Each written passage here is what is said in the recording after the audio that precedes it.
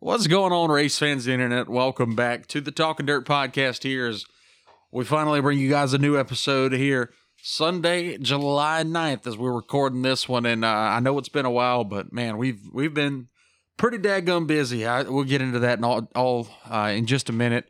But first off, I'm not alone tonight. Of course, I'm Ryan Williams, but joining me once again, Big Papa is back, maybe fresh off the family vacay, which is why we didn't get an episode done last week. He's back this week, though. How about it? Matt Pridgeon back on the show. Matt, good to be back here with you, man. I know that family vacation was much needed. So how are you? How's the body feeling after a week of rest, man? It's a little burnt, a little red, a little pink. You know, no doubt it. Got the aloe vera on it. So we trying to get back right before we get back to work tomorrow. Absolutely. And of course, I mean, man, I will say though, y'all picked probably the busiest week of the year to go to the beach. But I mean, overall, it's probably a good week down there. Though, some familiar faces were down there that y'all run into, but overall, family, it's nice to have family vacation every now and then, which, of course, my fiance and I can no longer take because we have 3 dogs that take up all of our time. But a vacation would be nice. But now it's time to get back to work on that race car, huh? Yeah, honestly, I forgot where I was at with it. I know I was in the middle of getting it back together. I will be honest, it's Sunday. We got back home yesterday morning. I haven't been out in the shop yet, so I do plan on getting out there tomorrow after I get my first gym session back in. You know, because that's gonna be fun. First gym session after vacation is always fun, you know. Well, yeah, and you've been hard on the gym back. What, the past? How long has it been now? About 4, 5 months, 6 months? How long have you been back in the gym, man? Or has it been longer than that? It may have been longer than that. I don't know. Ever since time's been flying by ever since I broke my foot and got healed up. Honestly, man, it's all kind of mushed together. So I've been in and out, you know. Probably the last 4 months, maybe. But you know, I got going there for a little while, but then vacation came around and slowed me down. But we gonna get back on the grind here. We gonna get to that 100-pound mark, hopefully shortly. Dude, that's freaking awesome, man. I'm starting my journey similarly right now. We just got back into a gym. Went and worked out for the first time in, I don't know, since high school. So probably, how long have I been out of high school now? I'm 24, so what, 6 years? Somewhere around there. First time in like 5 or 6 years actually in a gym, and I made a very bad mistake. Now, with my job, I mean, I'm lifting heavy stuff all day long. I'm doing, like, I'm decently strong, but workout weights and like lifting boxes with weight in it are 2 completely different things, and I figured that out real fast. I'm over here. I mean, I could lift these. I'm doing shoulder presses with way too much weight on them first time back, and I ain't gonna lie to you, man. When I woke up the next morning, boy, was I sore. Oh my gosh, it has been 2 days, and I am still pretty doggone sore, man. Like, the muscles that run from your shoulders down to your pecs are just on fire when I go to move my arms. I don't know what's going on right now, but I think I hope that we're going to be all right. I kind of sort of iced them down. I went and sat in the hot tub for a while. And hopefully I'll be ready to get back at it tomorrow night and continue on my journey. But I'm starting out. I'd say do lighter weight, maybe more reps. Well, the thing is, I went back in doing what I used to do. You're going to get that pain for the first week or two. Because, like, I know exactly what you're talking about. Because that's one thing I'm not looking forward to about tomorrow. Because I know that's what's going to happen. Is I'm going to go in there and lift, and then I'm going to get that sharp pain. But after the first couple weeks, man, it honestly, it quits doing that, really. Well, and the thing is, like, I went in, like, day one working out like I did whenever I was junior in high school. Whenever I was, you know, in peak form playing football and all that bull crap. Yeah, I tried to do the exact same workouts as I used to do then, the exact same weights, and I mean, I got them up. Yeah, I got them up, but it's the first time I've done that in 5-6 years, and it was a horrible idea. And I'm kind of reaping the opposite of the benefit of that right now. And but we'll get back at it tomorrow. And as ashamed as I am to say it, I'm starting this journey at what, around 240. I'm around 240 right now. I'm trying to get down to under 200 for my wedding next year, which I'm excited to have you in, of course, and a bunch of other people. Of course, we get married sometime next year. I can't really say that, and I know you had some cool stuff going on in your personal life too that involves that kind of stuff. Not you though. We will make that clear, but I'm not gonna let you make the other part public. Yeah, not yet. There you go. But yeah, I'm trying to get down to I got a race car. You got a race car. Y'all have been happily in a relationship for what? How long you had that car? 4 years now? No, I've had that thing. I bought it late 2019. Yeah. But I didn't race it till 2020. Yeah, so coming up on 4 years. Not quite 5 years. Happily in a relationship with the P14 there. I keep thinking about how old it is now, but you think about it when I bought it, it wasn't 5 years old. That was still a pretty new car back then. Yeah, it was, and I mean, you still got low races on it given the year. I think you don't I've put race it that much. The most amount of nights on that car that out of anybody that's had it, which you go back to saying John Blankenship drove it for Double Down Motorsports back in 2014 in the Lucas Oil with it. You obviously have multiple cars, but they used that car and they finished 7th in points that year. Or that year. Then what's the guy's name? Ryan Atkins or something like that. Sure. Drove race. He still races now. He's number 9. I can't remember where he races at. And then Tony bought it and we bought it from Tony. But like I said, I think we put the most amount of nights on it out of any of those people. Yeah, most likely. But I mean, the car's still holding strong. It's pretty much a fresh car, man. It's better than ever this year, man. Exactly. I have no complaints. It's a little snug at some points, but the last race at Lakeview, we got it where it was a little bit too loose. So I mean, we're headed in the right direction with it, I think. But just fine adjustments from here on, Absolutely, man, and I'm excited to see you get back at it. Of course, you're gonna be taking a little time off to regroup after that bit of bad luck in the Blue Ridge races, and Blue Ridge did run once this past week that we'll talk about. But I mean, other than that, other life updates, man. We got a new puppy, so that makes our family a family of 3 now. That was a shock to me, man. It was a shock to a lot of people. Well, a family of 5, family of 3 children, 3 air quotes fur children. Yeah, that was a shock to a lot of people. Let's see, not to throw anybody under the bus, but I woke up and I was told we're going to get a dog. And we went and got another dog, and she is a beautiful little chocolate lab, Miss June. Quite the handful. So far, she had a few bad days, a few really bad days, and then some decent ones mixed in there. She's getting better and better, but you're gonna have those, it happens. Man. Oh yeah, of course. I mean, but y'all aren't really your immediate family. Y'all not really dog people, though, are you? Really? Me, yes. Yeah, you are. Okay. My family, no. Oh, really? So if it was up to you, dog people. We just don't have dogs. Sure. Okay. But I mean, if my it was sister up to you, does, then I love my fur niece and fur nephew whenever they come around.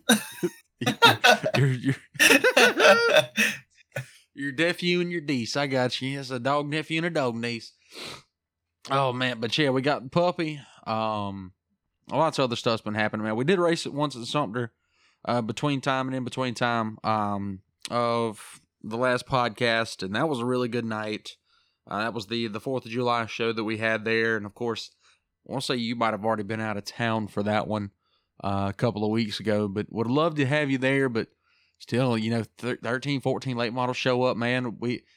I know we talked about we talked a little bit about like the pay situation or whatever, and right. It does look like that's gotten a lot better. So I will make that public that drivers are making there's decent purses right now. Of course you can't pay in every class. You can't pay $1,000 to win. You'll never make any money that way. But you find your happy mediums, and you continue on. And of course especially talking about my local track here at Sumter, we got a bunch of big money races for pretty much all classes this year. You know, you got your big street stock races, a really big Thunder Bomber race coming up. I know we got some 602 races, trying to get a 604 race for next year most likely. And then the big super late model races, man. There's a lot of racing to love right now, and I mean, even for you racing the 604 stuff, there's still, even though we're getting to that, you know, latter part of the season, there's still a lot of money to be had. There's still a lot of overall purse money to be had with the 604 stuff. I know, what is it, the Midi series that you were racing last year? They got a bunch of big money races left. I mean, as far now, I will say that this year more than ever, it is a lot tougher financially to run a dirt track.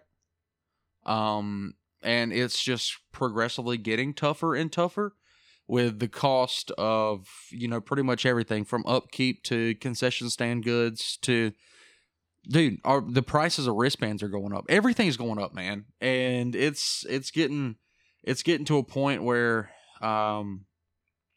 either the producers of all these products are going to have to draw a line in the sand, or, you know, it's just something's got to happen to make it a little bit easier on us as well as the racer and the race fan. I mean, racers go through it just as much as we do. So you and I here, we can provide both sides of this argument, because I'm, you know, with helping with them running the track and all, we're seeing it, and y'all are seeing it too. I'm sorry, but the argument goes, like, I see what you're saying, but what I'm saying is, and then you're saying, I see what you're saying, but what I'm saying, you know, so I mean, it's. We both understand. We both understand both sides. We understand, but we can't, you know.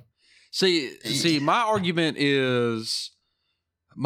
since we've started this discussion privately, we'll make it a little bit public, but I don't want to spill all the beans, you know.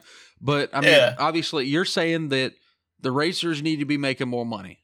Well, my vantage point is, in order for that to happen, I'm not going to say they need to make more money. I'm saying get as much to the racer as you can, possible, which we usually try and do. I know some people may scoff at that, but I mean, it's true. It is harder to make money right now in racing, whether you're on the promoter side or the racer side, than it has ever been.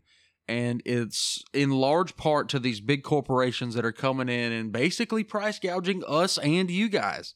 I mean, from everything from the price of fuel has gone up, the price of tires have gone up, the price of miscellaneous parts have gone up, the motor prices have skyrocketed, man. And you and I have been talking about this on this podcast now for 2 years, and it's leveled out ever so slightly, but it's still gradually increasing, is it not? I mean, you know, the costs for things, you know, they've been the same now for a little while. I haven't really seen for a little while much price differences. I'm kind of wondering when the prices are going to start back going down. That would be, you know, nice to see.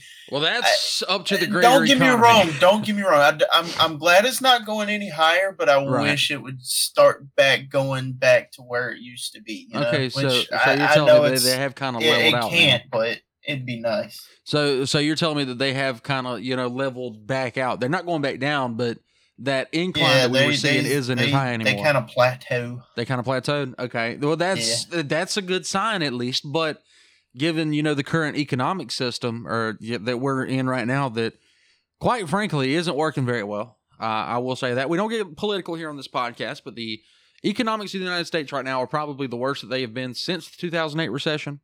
And given inflation rates that are rising and other things like that, it's not getting any better anytime soon, which I was even looking at it, man.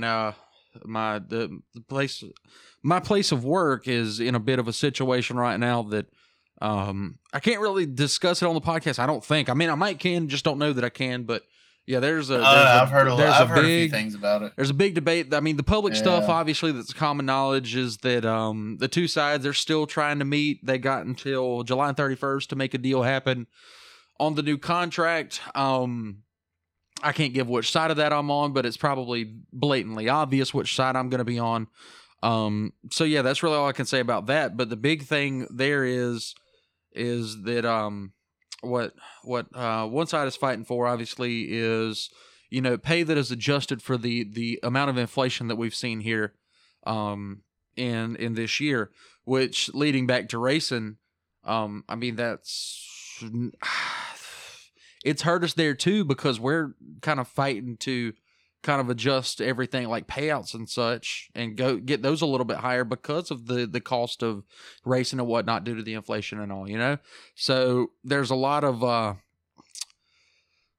there's just too many things that go into it to really talk, to really, you know, come up with a solution right now, which in not just us, every track in the Carolinas is facing this, man, every single one. Now, I will say though, if we had, you know, 2 to 3, we'll say 4 to 5, you know, big money sponsors that would come in and help us out, everything would be so much easier. But you really can't ask for that in this economy right now. You really can't. I mean, some tracks are able to find it, but 90% of them are not. It's just point blank simple, you know? So, I mean, there's no way around it right now, but I will tell you that we are trying our absolute best to make everything as fair as possible. I will say that.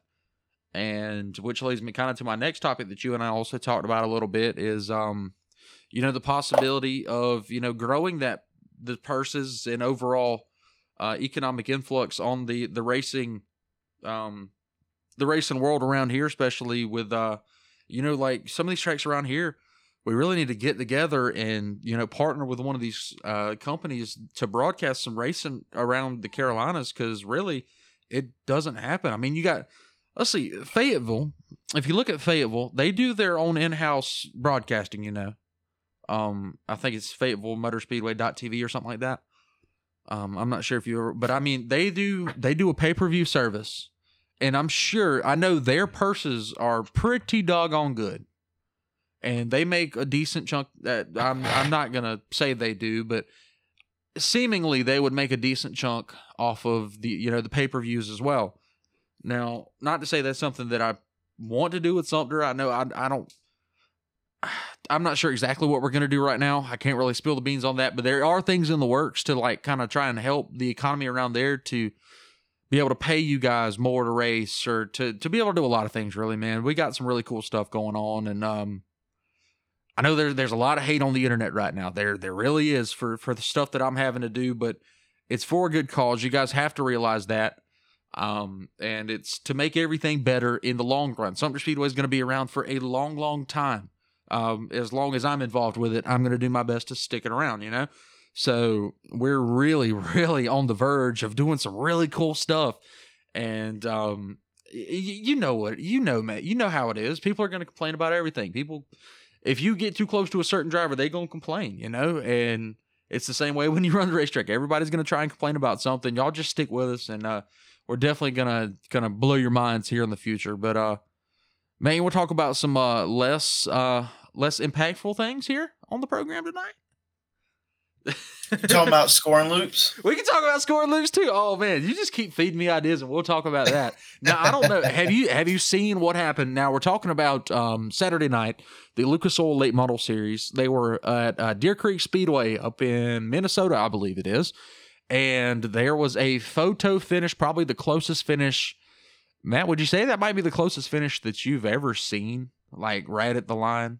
I know some NASCAR stuff has been, you know, 0.001, but as far as dirt racing goes, look, that might be the closest I've ever seen. I don't know. Have you seen it? Have you watched it yet?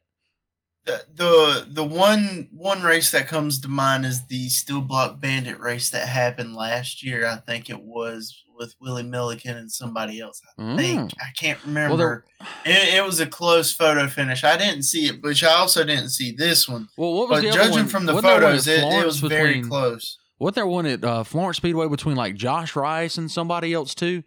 A couple of years ago, I think there was that one too that was almost just as close, but. I mean, this dude was. But this one insane. That was some hard racing there. Now I didn't watch it live, but like I said, I've seen the pictures. I'm looking at one right now, and it's that's as close as pretty, it gets. You can't get much closer than that. Now here's the scoop on that though is when it comes to dirt tracks, might be shed a little knowledge you don't know yet. The flag stand is not always going to be your quote-unquote start-finish line. Okay? The start-finish line is wherever your transponder loop is buried if you're still using if you are using an underground scoring system or above ground scoring. I don't know if there are any above ground scoring systems. All I know are the underground ones because that's what we use. Now, if you're still, hand scoring races, wherever you determine that line is, usually the flag stand, that's the line, whatever. But, wherever your transponder loop is, it's basically, it's basically a wire that runs a couple of feet underground from one side of the track to the other. Now, when the cars run over that, the transponders that are on, in some cases, the left front of the car, in some cases, the right rear of the car, it's basically a computer system that pings on that wire, and that sends the electricity, runs the electricity to the box that's usually on the other side of the wall, that then computer science is its way into scoring your car. I doubt, was that kind of the transponders for dummies approach to it, Matt? I think that was as transponders for dummies as I could have got there, and it's pretty simple. That's the way I like things. So you hit the head on the nail. Hit the head on the nail. Oh man. But anywho, what I'm trying to get at here is where that loop is. That is your start finish line at this specific speedway. It was about 1.25 feet, give or take, in front of the flag stand if you're coming down the front straightaway. Now, vice versa, at Sumter Speedway, it is about 1 foot past the flag stand as you're coming down, which is another reason that I always tell our drivers, on your qualifying laps, do not let out at the flag stand. Keep going down into turn 1 and 2. Yes, okay. So now I thought I already told you that, but maybe I didn't. No. So, what happened? Right. What happened? I need to cut this out. Shh, don't tell nobody. Don't tell nobody else but you. Most people have picked up on it by now. Now, I personally, until we figured out exactly where it was, I thought it was a little bit. I thought it was on the other side of the flag stand, but it's not. It's actually about 1 foot past it at Sumter, which is nice to know. But so what happened was Bobby Pierce threw a hell of a slide job. Oh my God. Heck of a slide job with 1 lap to go. Hudson O'Neal was leading the race. He was able to get back by him. They took the white flag, and through 3 and 4, Bobby threw one of these, you know those iRacing sliders where you just kind of hang the car out, and then at the very last second, you put it right in front of the guy's nose. Like, if you're on the last lap, you're really trying to win this race, you just hang it out and then kind of slide up there. Well, that's what he did, and Hudson was able to get back up underneath him, and by the time they got down to turn 1, he was going to have him clear. He got back down underneath him, and they were neck and neck, and by the time they got to the stand, O'Neal had the nose on him. But they had already crossed that scoring loop, and when they did, Pierce was still I want to say it was 2/1000ths of a second in front, so about a literally just an inch of that nose piece out in front of Hudson O'Neal. Literally as close as it gets at the scoring loop. So they replayed it for a while, and the big hoopla on social media was man, in this situation they need to go back and look at it. Look at the pictures and determine that Hudson was the winner. That's I'm sorry. No, all right, look. No. You can't do that. Everybody knows I am a diehard Rocket person. So as much as it pains me to say it, that is that's why we have transponders. Exactly. So you don't have to rely on pictures. So you don't have to make a judgment call.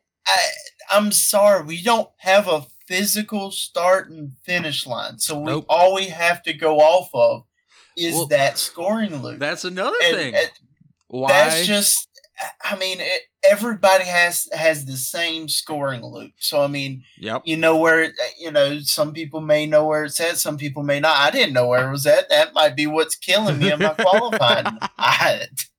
Well, the thing is, people will say, why won't they make a start-finish line? Why won't they draw one? Well, the simple thing is you won't be able to draw one that'll last. I mean, if you make a little mark on the wall, sure. Back in the early 2010s at Lakeview, I remember when I was racing there, they would always draw a chalk line They would take a bag of chalk. They'd draw it from the inside wall to the outside by the second wall. race.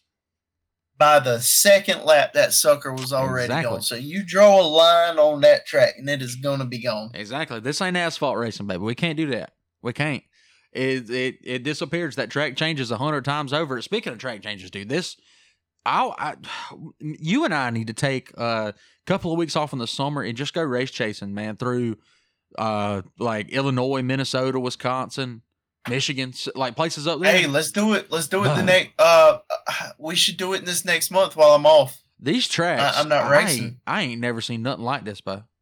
These tracks are spectacular. They change tremendously. Oh yeah. They started this race and it was right around the bottom. Then about 10 laps later, the top comes in. Then about 5 laps later, the middle comes in, and then the top starts to wash out. Well, you get to about 5 laps to go. You got to know your agriculture there. Dang right, boy. About 15 laps to go. I said 5, but I meant like 15 laps to go. The top came back in. Like, dude, this track was absolutely phenomenal. And, I wish that we had the dirt compound down here to do it. We just don't. But the top side did work at Gaffney a couple nights ago. We'll talk about that in a minute. But yeah, this was a phenomenal race on Saturday night between it was Chris Madley and Early, Jonathan Davenport challenging him. Tim McCready was up there, the best of the best, dude, the absolute best. Brandon Overton had a good run for the first time this year, I feel like. Hopefully 76 will be back on his feet. And how about I don't know if you saw this or not, Brandon Shepard driving the Rumley number 6 car, or number 5 car, actually. They changed it to a B5. The Rumley car was on point Saturday night, buddy. Let me tell you that. He started, I want to say somewhere around 10th or so. Somewhere around 10th. Brandon Shepard driving the Rumley car started. He got all the way up to 3rd before it was all said and done. He was moving, man. And I think they did some, what I heard was they did some changes or whatever. It needed somebody to test it out. And, of course, Larson is racing right now. Where are they at?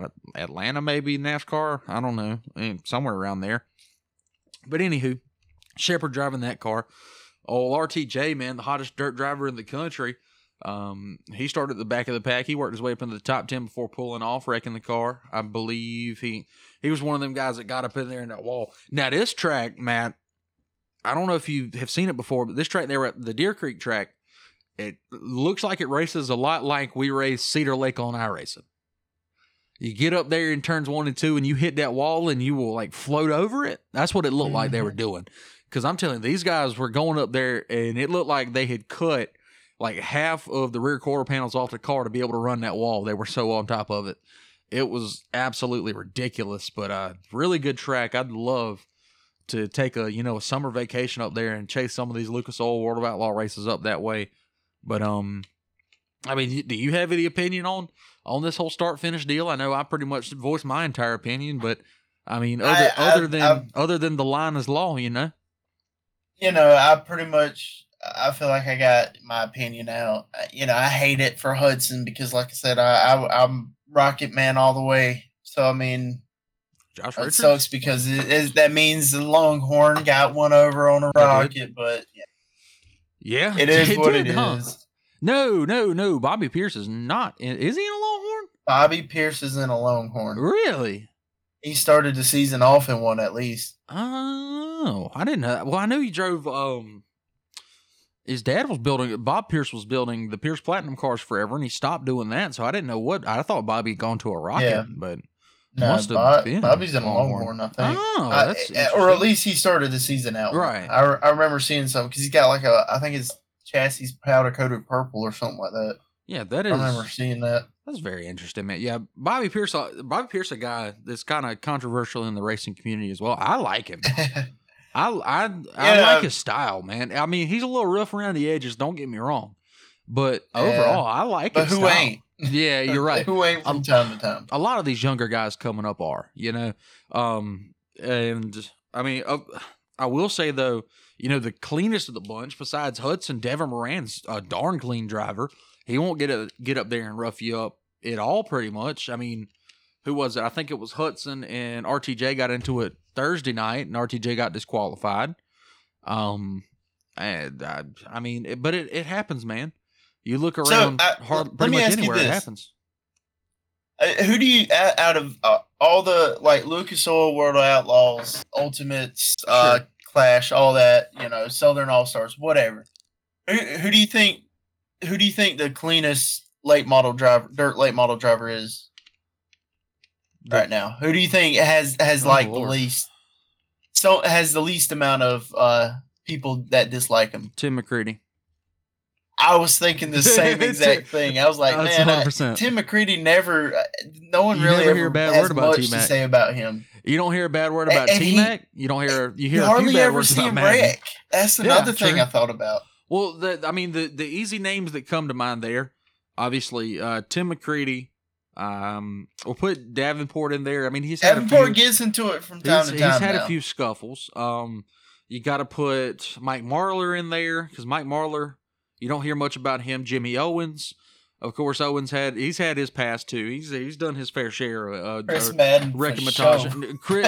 Chris Madden's still getting into some kerfuffles out there. Let me tell you. I mean, it's a short list, but a good list. Like a guy that I just named, Devin Moran, super clean driver, super clean. I mean, a lot of guys that race, locally with Ultimates and stuff too. Zach Mitchell's a super clean driver. Ben Watkins has had his fair share of run-ins there. Ross Bales is usually pretty clean. Ross he's a nice, soft-spoken guy. He's usually pretty clean. I mean, there's a lot of guys that don't come to mind. Now, the guys that do come to mind are the guys that wreck them up every now and then. Which I ain't trying to start no drama. That's a pretty big list there, though. That's another one that doesn't. I don't think Carson bends his cars up or nothing too often. Now he doesn't have the flashy results that all these other drivers have. But, I mean, Chris Ferguson comes to mind too. Chris don't really wreck anything. He did tear it up last year at the Million.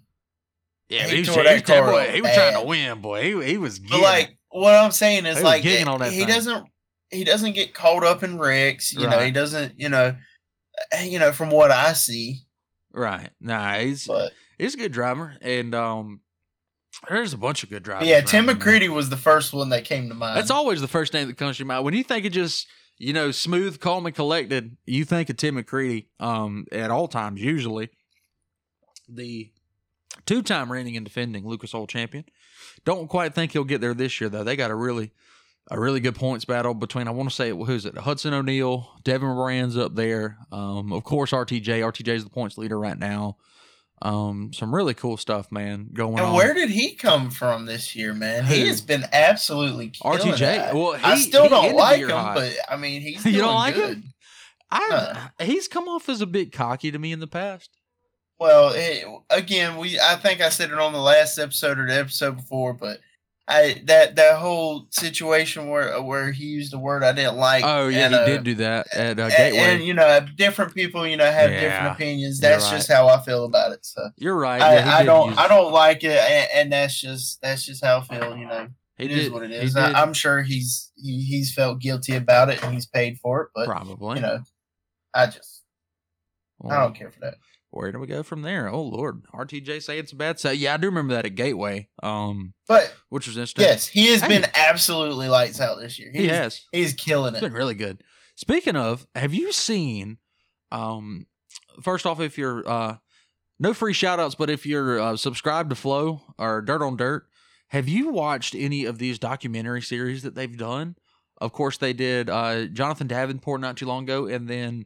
They came out with the Dirt series that featured a bunch of midget and sprint car drivers like Kyle Larson and Justin Grant was featured in it, which a guy that I really wasn't familiar with until I watched some of this, and seems like a pretty cool cat. One of them California boys though, so not really my style, but still seemed like a pretty cool cat. But yeah, some of these series, man, Flow is doing amazing since really taking over the dirt scene. I mean. You think about it, 4 or 5 years ago, there was no Flow racing. And since, they partnered with Tony Truitt and the sprint cars and brought in a bunch of other stuff. And it's crazy. You see Flow racing and stuff like that coming in, and then you start seeing the money come in. Because, I mean, how often did you see a $50,000, $100,000, $1 million race come around in the dirt racing world before all this stuff comes about, Well, Flow pops up, and then XR pops up, and then World of Outlaws and Dirt Vision. Now, how many 100,000 to win races do you have a ton a year? A ton. You got like what 10? Yeah, at least 10. You got a ton of them, dude. Spread out from, of course, Eldora to Knoxville to let's see, they moved the championship back to Eldora this year from Portsmouth. So you take Portsmouth off that list. And there was plenty others, man, that just aren't coming to my head right now because I'm a big old dum-dum and can't think of it for some reason. But yeah, there's a ton of them, and it's great to see the money coming into the sport, but I wish that there was a little bit more money, like I said earlier, coming into the local tracks because we could really use it to continue to make our local tracks. I'm not just talking about Sumter here. I'm talking about every track in the state of South Carolina, man. We all need that good old TLC to really, make our facilities what they could be. And like I said earlier this year, I hated it for Cherokee losing those, Lucas Oil and World of Outlaw dates because that's really probably going to hurt them a little bit. Now, luckily, they have ends with other people, and they're having ultimate races, clash races. In the Mid-East series, they kicked off their entire series on Friday night. I think 24 cars signed in for that one, the first ever Mid-East super late model race. You had some big names at Gaffney. Of course, your Ben Watkins, your Michael Browns. Let's see, Ferguson was up there. Quite a few others were up there too, chasing $10,000 to win. Zach Mitchell led the race to green, but ultimately, Matt, what do you know who won the pony? How about a little head knocker, Trent Ivey, a guy who has been on Talking Dirt before. He did a Talking Dirt interview back in 2020 at Lawrence one night, I believe, if I think back far enough. Trent did one of them. The first time I had ever even heard of Trent Ivey was whenever I was up there at Lawrence, because up until that point, my whole stratosphere for dirt racing was pretty much centered around Sumter. But I met him up there and did an interview with him. Really, really cool fella. Trying to get him down to Sumter for that big 10,000 to win ultimate race next month at Sumter. But congratulations to him for leading. I want to say he led the last 20 laps of that race on Friday night, which was phenomenal. He's another one of those real life drivers that plays iRacing too. I've had a couple conversations with him on there. I had a couple of wrecks with him. Glad to see him, succeeding in late model racing in real life. Yeah, he's a menace on iRacing though. Golly, he's a menace, bro. A lot of them boys are.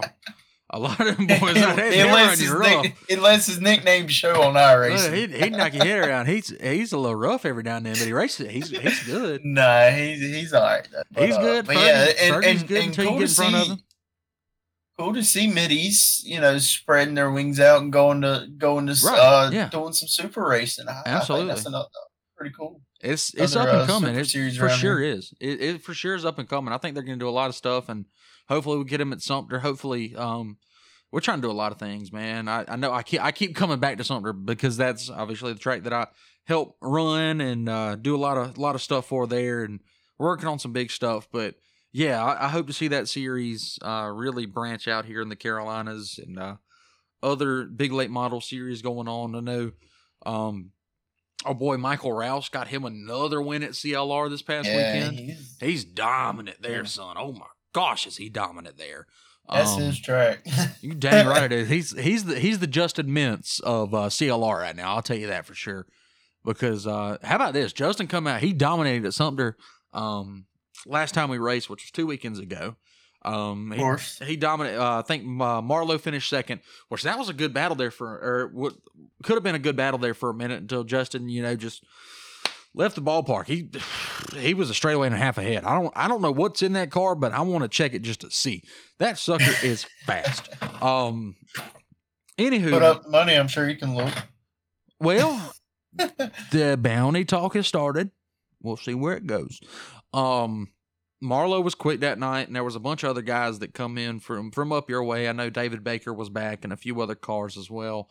There was the 03 car. I think he's from around that way as well. But we had a really, really good night on a couple weeks ago at Sumter and running it back this Saturday. Y'all check us out, Mini Late Models, along with, I think, I want to say we're running 9 classes, I believe, this weekend. It's going to be a heck of a show. I hope we can get it in time.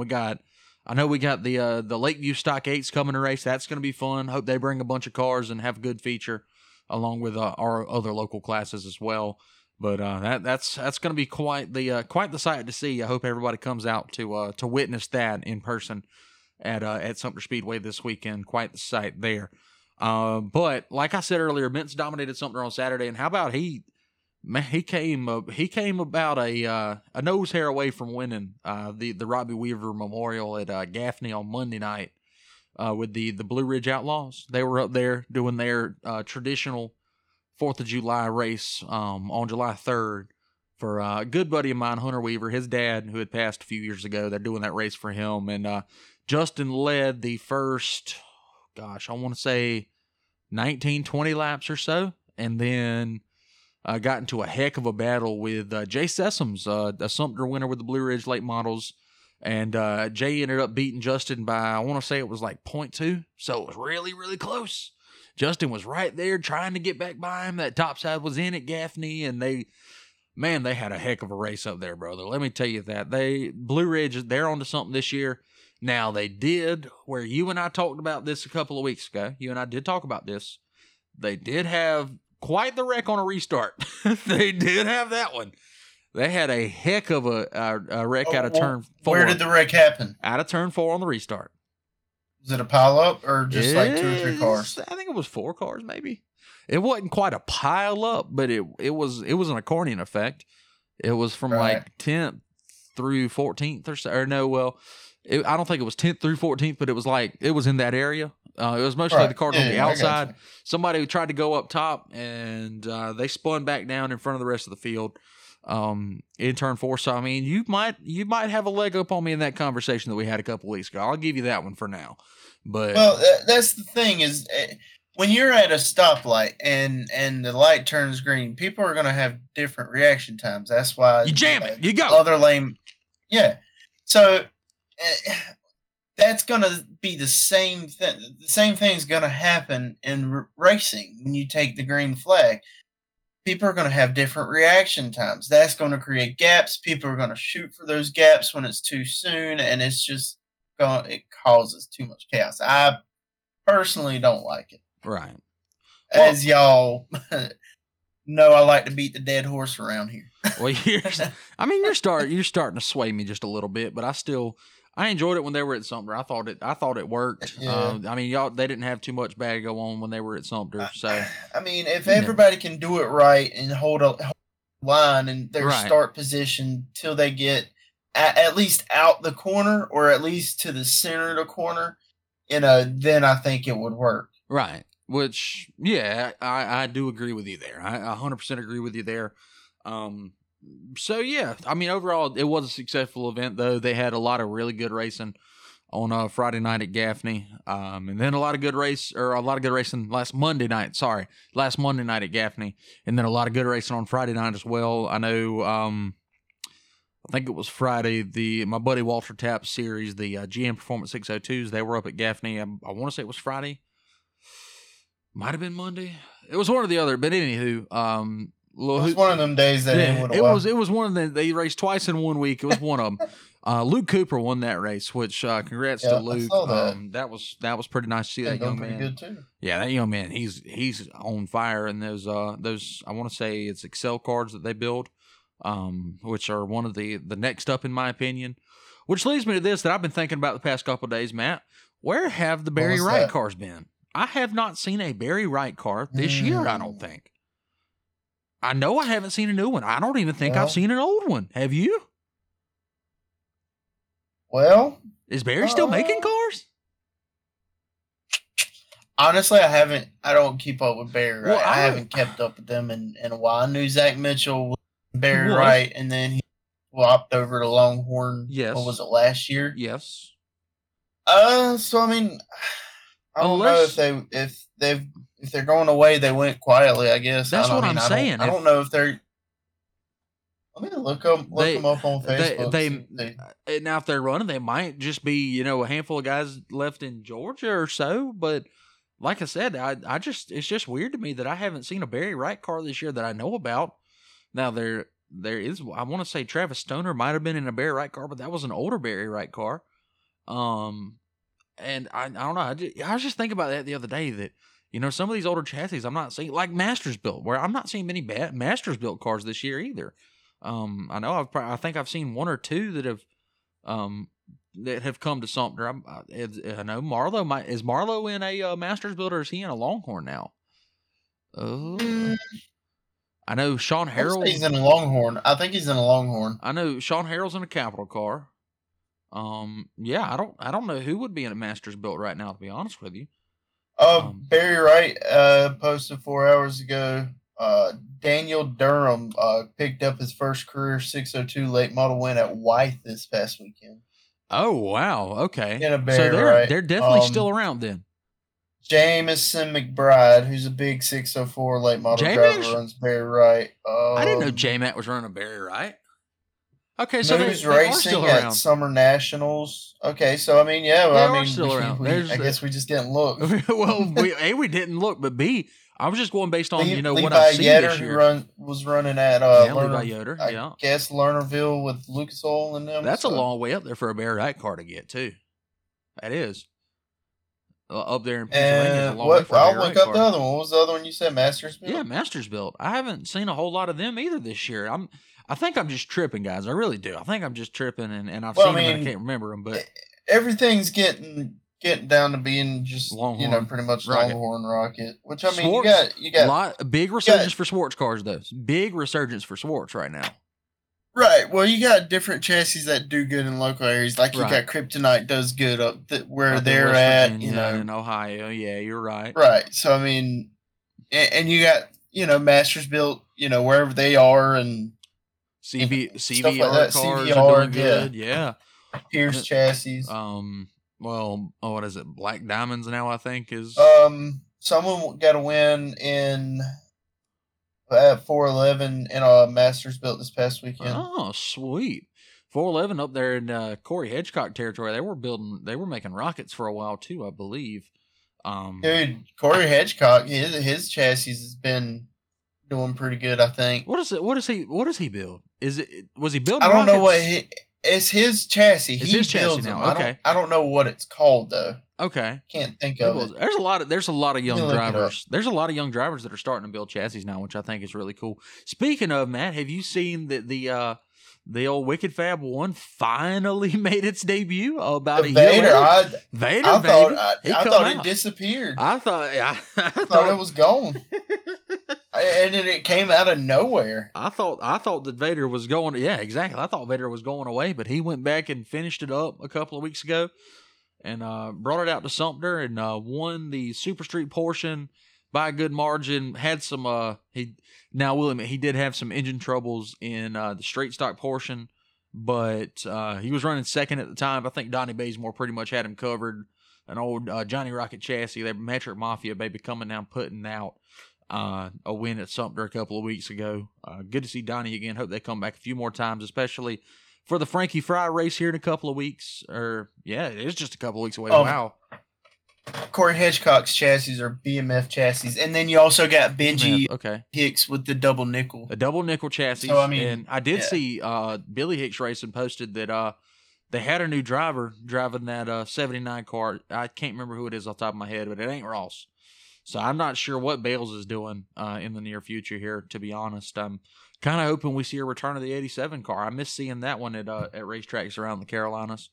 Whenever Ross was in, I think it was a Rocket car at the time. It was the number 87. And then, of course, he went and drove for Big Frog for a couple of years. I don't even know who's driving the Big Frog car anymore, man. Dirt racing's changed a lot in the past 2 or 3 years. It used to be. You don't have long-term contracts like you do in well, I mean, you do have those contracts, but it's not as often. You know, I mean, you got your Davenports, you got your Overtons, you got your O'Neills and your always Shepherds saw that it wasn't always safe because Brandon Shepard, even Josh Richards, man, they were in those cars for 5-10 years, and then all of a sudden they're gone. And I mean, and it has been kind of weird for B-Shep this year because I mean he's got some like more local race wins or regional wins, but just hasn't been able to eclipse that mountain again in the National Touring Series. And it was kind of the same with Josh Richards after he left Clint Boyer Racing. That goes to show you how strong that Rocket One team is. Dude, you ain't lying. My gosh, you ain't lying. And after Richards left Clint Boyer, I don't think anybody's driven that car since, you know? It was kind of weird, and it was kind of the same way since EPJ left. I don't remember what the team was called, but back when he drove the one car for a while, was it? It wasn't Rocket. It wasn't Don Benson. Yeah. Okay. Yeah, it was. There was a lot of number ones like that, but yeah. It hadn't been the same for EPJ. Devin Moran drove that car. I think he was one of the later drivers for that run. Yeah. Bobby Pierce was in it for a little while. Right. And now we obviously see those two, Moran driving for Double Down. And let it be known, they were both in Rockets when they drove for them. Right, they were. And I don't know. It still was kind of a culture shock for me to see an O'Neill on the track, but not in a 71. 71, yeah. Well, no. And you think about it. Last time, let's see. Didn't Don O'Neill whenever Don he had was number 5? Yeah, Don was number 5. That's what I was thinking Clint about. Warrior, yeah. Yeah, Don was number 5 whenever he had that the best save on dirt back at East Bay 2015. Oh my gosh. Dude, that was ridiculous. That was insane. Dude, that was the best save that I have ever seen in a dirt track. I've seen some front wheel drives do some things now. Motorsports. One of the top 5 motorsports saves, got to be. You can cook a front wheel drive. You can spin that sucker all the way probably 270 degrees, but you can pull it back as long as it don't go 360. You can get it past 180. It'll come back to you if you turn that front wheel. But and we've seen people do it and then go through the grass and save it. Yeah, he didn't leave the racing surface. Not that I remember. Oh no, he did not. He did not leave the racing surface at all. No. So I mean, like I said, it's got to be top 10 at the least. Yeah. Best saves in motorsports history. Yeah, that was pretty insane across the board. Yes, I mean, that was legendary. So getting into it here, almost to the nitty gritty of this show, let's talk about one or two more races that happened this past weekend. Mainly Lancaster Motor Speedway. They had the Ultimates in the house on Saturday night, and one of our guys, Christian Thomas. Now, I will say, Matt, that I may have been wrong when we talked a couple of weeks ago, that he may have actually had a supermotor in the car when he came to Sumter, but watching the race from the booth, it did look like he had a 525, because I will admit that his wheel spin was a lot less than Zach Mitchell's was. So I still kind of think that he had it in there, but I was talking with somebody that he had talked to about coming to Sumter, and apparently he had told them that he was bringing the supermotor, so I may be wrong about that. I will have to, I do have to correct myself if I was wrong on that one. But anywho, Krista went to Lancaster along with, I think, 14 other drivers, and they had a heck of a show. He qualified on pole. Of course, you had your Lancaster favorites, Ben Watkins and downtown Michael Brown there as well. But Christian led him to green, and I believe by the end of the 30, 40 laps maybe, which that had to be a long race, man. 40 laps at Lancaster, my God. Oh, my gosh. Had to be a long race. What kind of lap times were they turning, you reckon? I don't know. I've never really looked at the lap times. Well, the problem with that, I would tell you, but that's on race monitor. There is no live timing that was available from this race. I'm not sure exactly what happened. They might have had some issues up there because Lancaster usually runs on race monitor and Ultimates run on MRP, so they may have had the same problem that they had at Sumter. But I will say that after all was said and done, Ben Watkins was able to get around Thomas, and Brown was able to get around Thomas. They finished 1, 2, 3. But congratulations to Ben Watkins on another win up there at his home track. And I want to say he's the points leader for the Ultimates currently. Maybe. I'm not 100% sure on that, but he should be up there if he's not. Ben's had a heck of a year. Michael Brown, a guy that we haven't seen a whole lot of the past year or two. I hope he really gets back into it. I know they did some out-of-town racing, and they're kind of back into it now. So I'm going to hope to see them at Sumter here in a couple of weeks. Getting right down to it, Matt, though, we're in that part of the season where, of course, Your home track, Lakeview, they're taking the month off here. This is their midsummer break, right? I think. I think so. I think so. I think they're taking. Look, man, July I off. was on vacation all week. Media, I didn't look. Right. Yeah. Didn't touch so it. I was completely disconnected. I hear. So they take. I think they take July off. We take September off. Just because kids get back to school. Blah blah blah. But so we're getting kind of down to that nitty gritty point of the season where points battles are getting tight. The local points at Sumter are super tight right now. Top to bottom, pretty much. I know a lot of these series that are coming to visit us, their points are getting real tight at the top, and of course the Sharps coming this weekend. Y'all get down to Sumter to see that. Should be a lot of fun with those guys. I still stand to it. What I've been saying for the past 3 years. I would love to start these little cars 3 wide. I believe that is the only class racing at Sumter ever that we would be able to pull off a 3 wide initial start. I don't think it would work in any other class at all. Let's just say that. But I believe that we could do it with these mini late models. I'm going to talk to them Saturday and see what they think. I think so. I really want to do it. I think it'd be we need to see. I don't know. Turn one's a little tight now. Turn one's a little tight. Turn one's a little tight. I will admit that. I don't know. But I think that it could be. I think that it could be done. So we'll see. I think that's all the racing we need to cover. Of course, you didn't watch any. You was out of town being a beach bum, so that was fun for you. Of course, I was stuck at work working a lot of hours a day. A lot. That's another reason I haven't been able to record a podcast. We're doing this on the weekend here. So I actually had some time. But, yeah, guys, I really appreciate everybody for checking this episode out. Matt, any final things to say before we wrap it up? I think we got it all covered. You think we got it all covered? Well, the only other thing we need to get covered is you back in a race car and back to Sumter Speedway. Because, man, we missing you around there. I'm missing Mr. Ronnie most of all. I'm missing old Big Papa. The real Big Papa Pridge. I'm missing him being around there. But, guys, gals, thank you so much for listening to this episode of the Talking Dirt Podcast. Be sure to like and subscribe if you're listening to this on YouTube.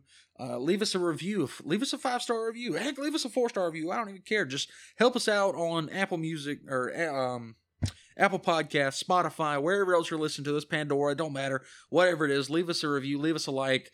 Add this podcast to your playlist. Whatever you want to do with it, just help us grow in the algorithm. Get in there so that more race fans like yourselves find the Talking Dirt Podcast. But, of course, for Master Matt Pridgeon. We'll call you Master, baby. Okay. For Mr. Matt Pridgeon, I have been Ryan Williams. This has been another episode of the Talking Dirt Podcast, and hey, we'll talk to you again very, very soon. Very, very soon.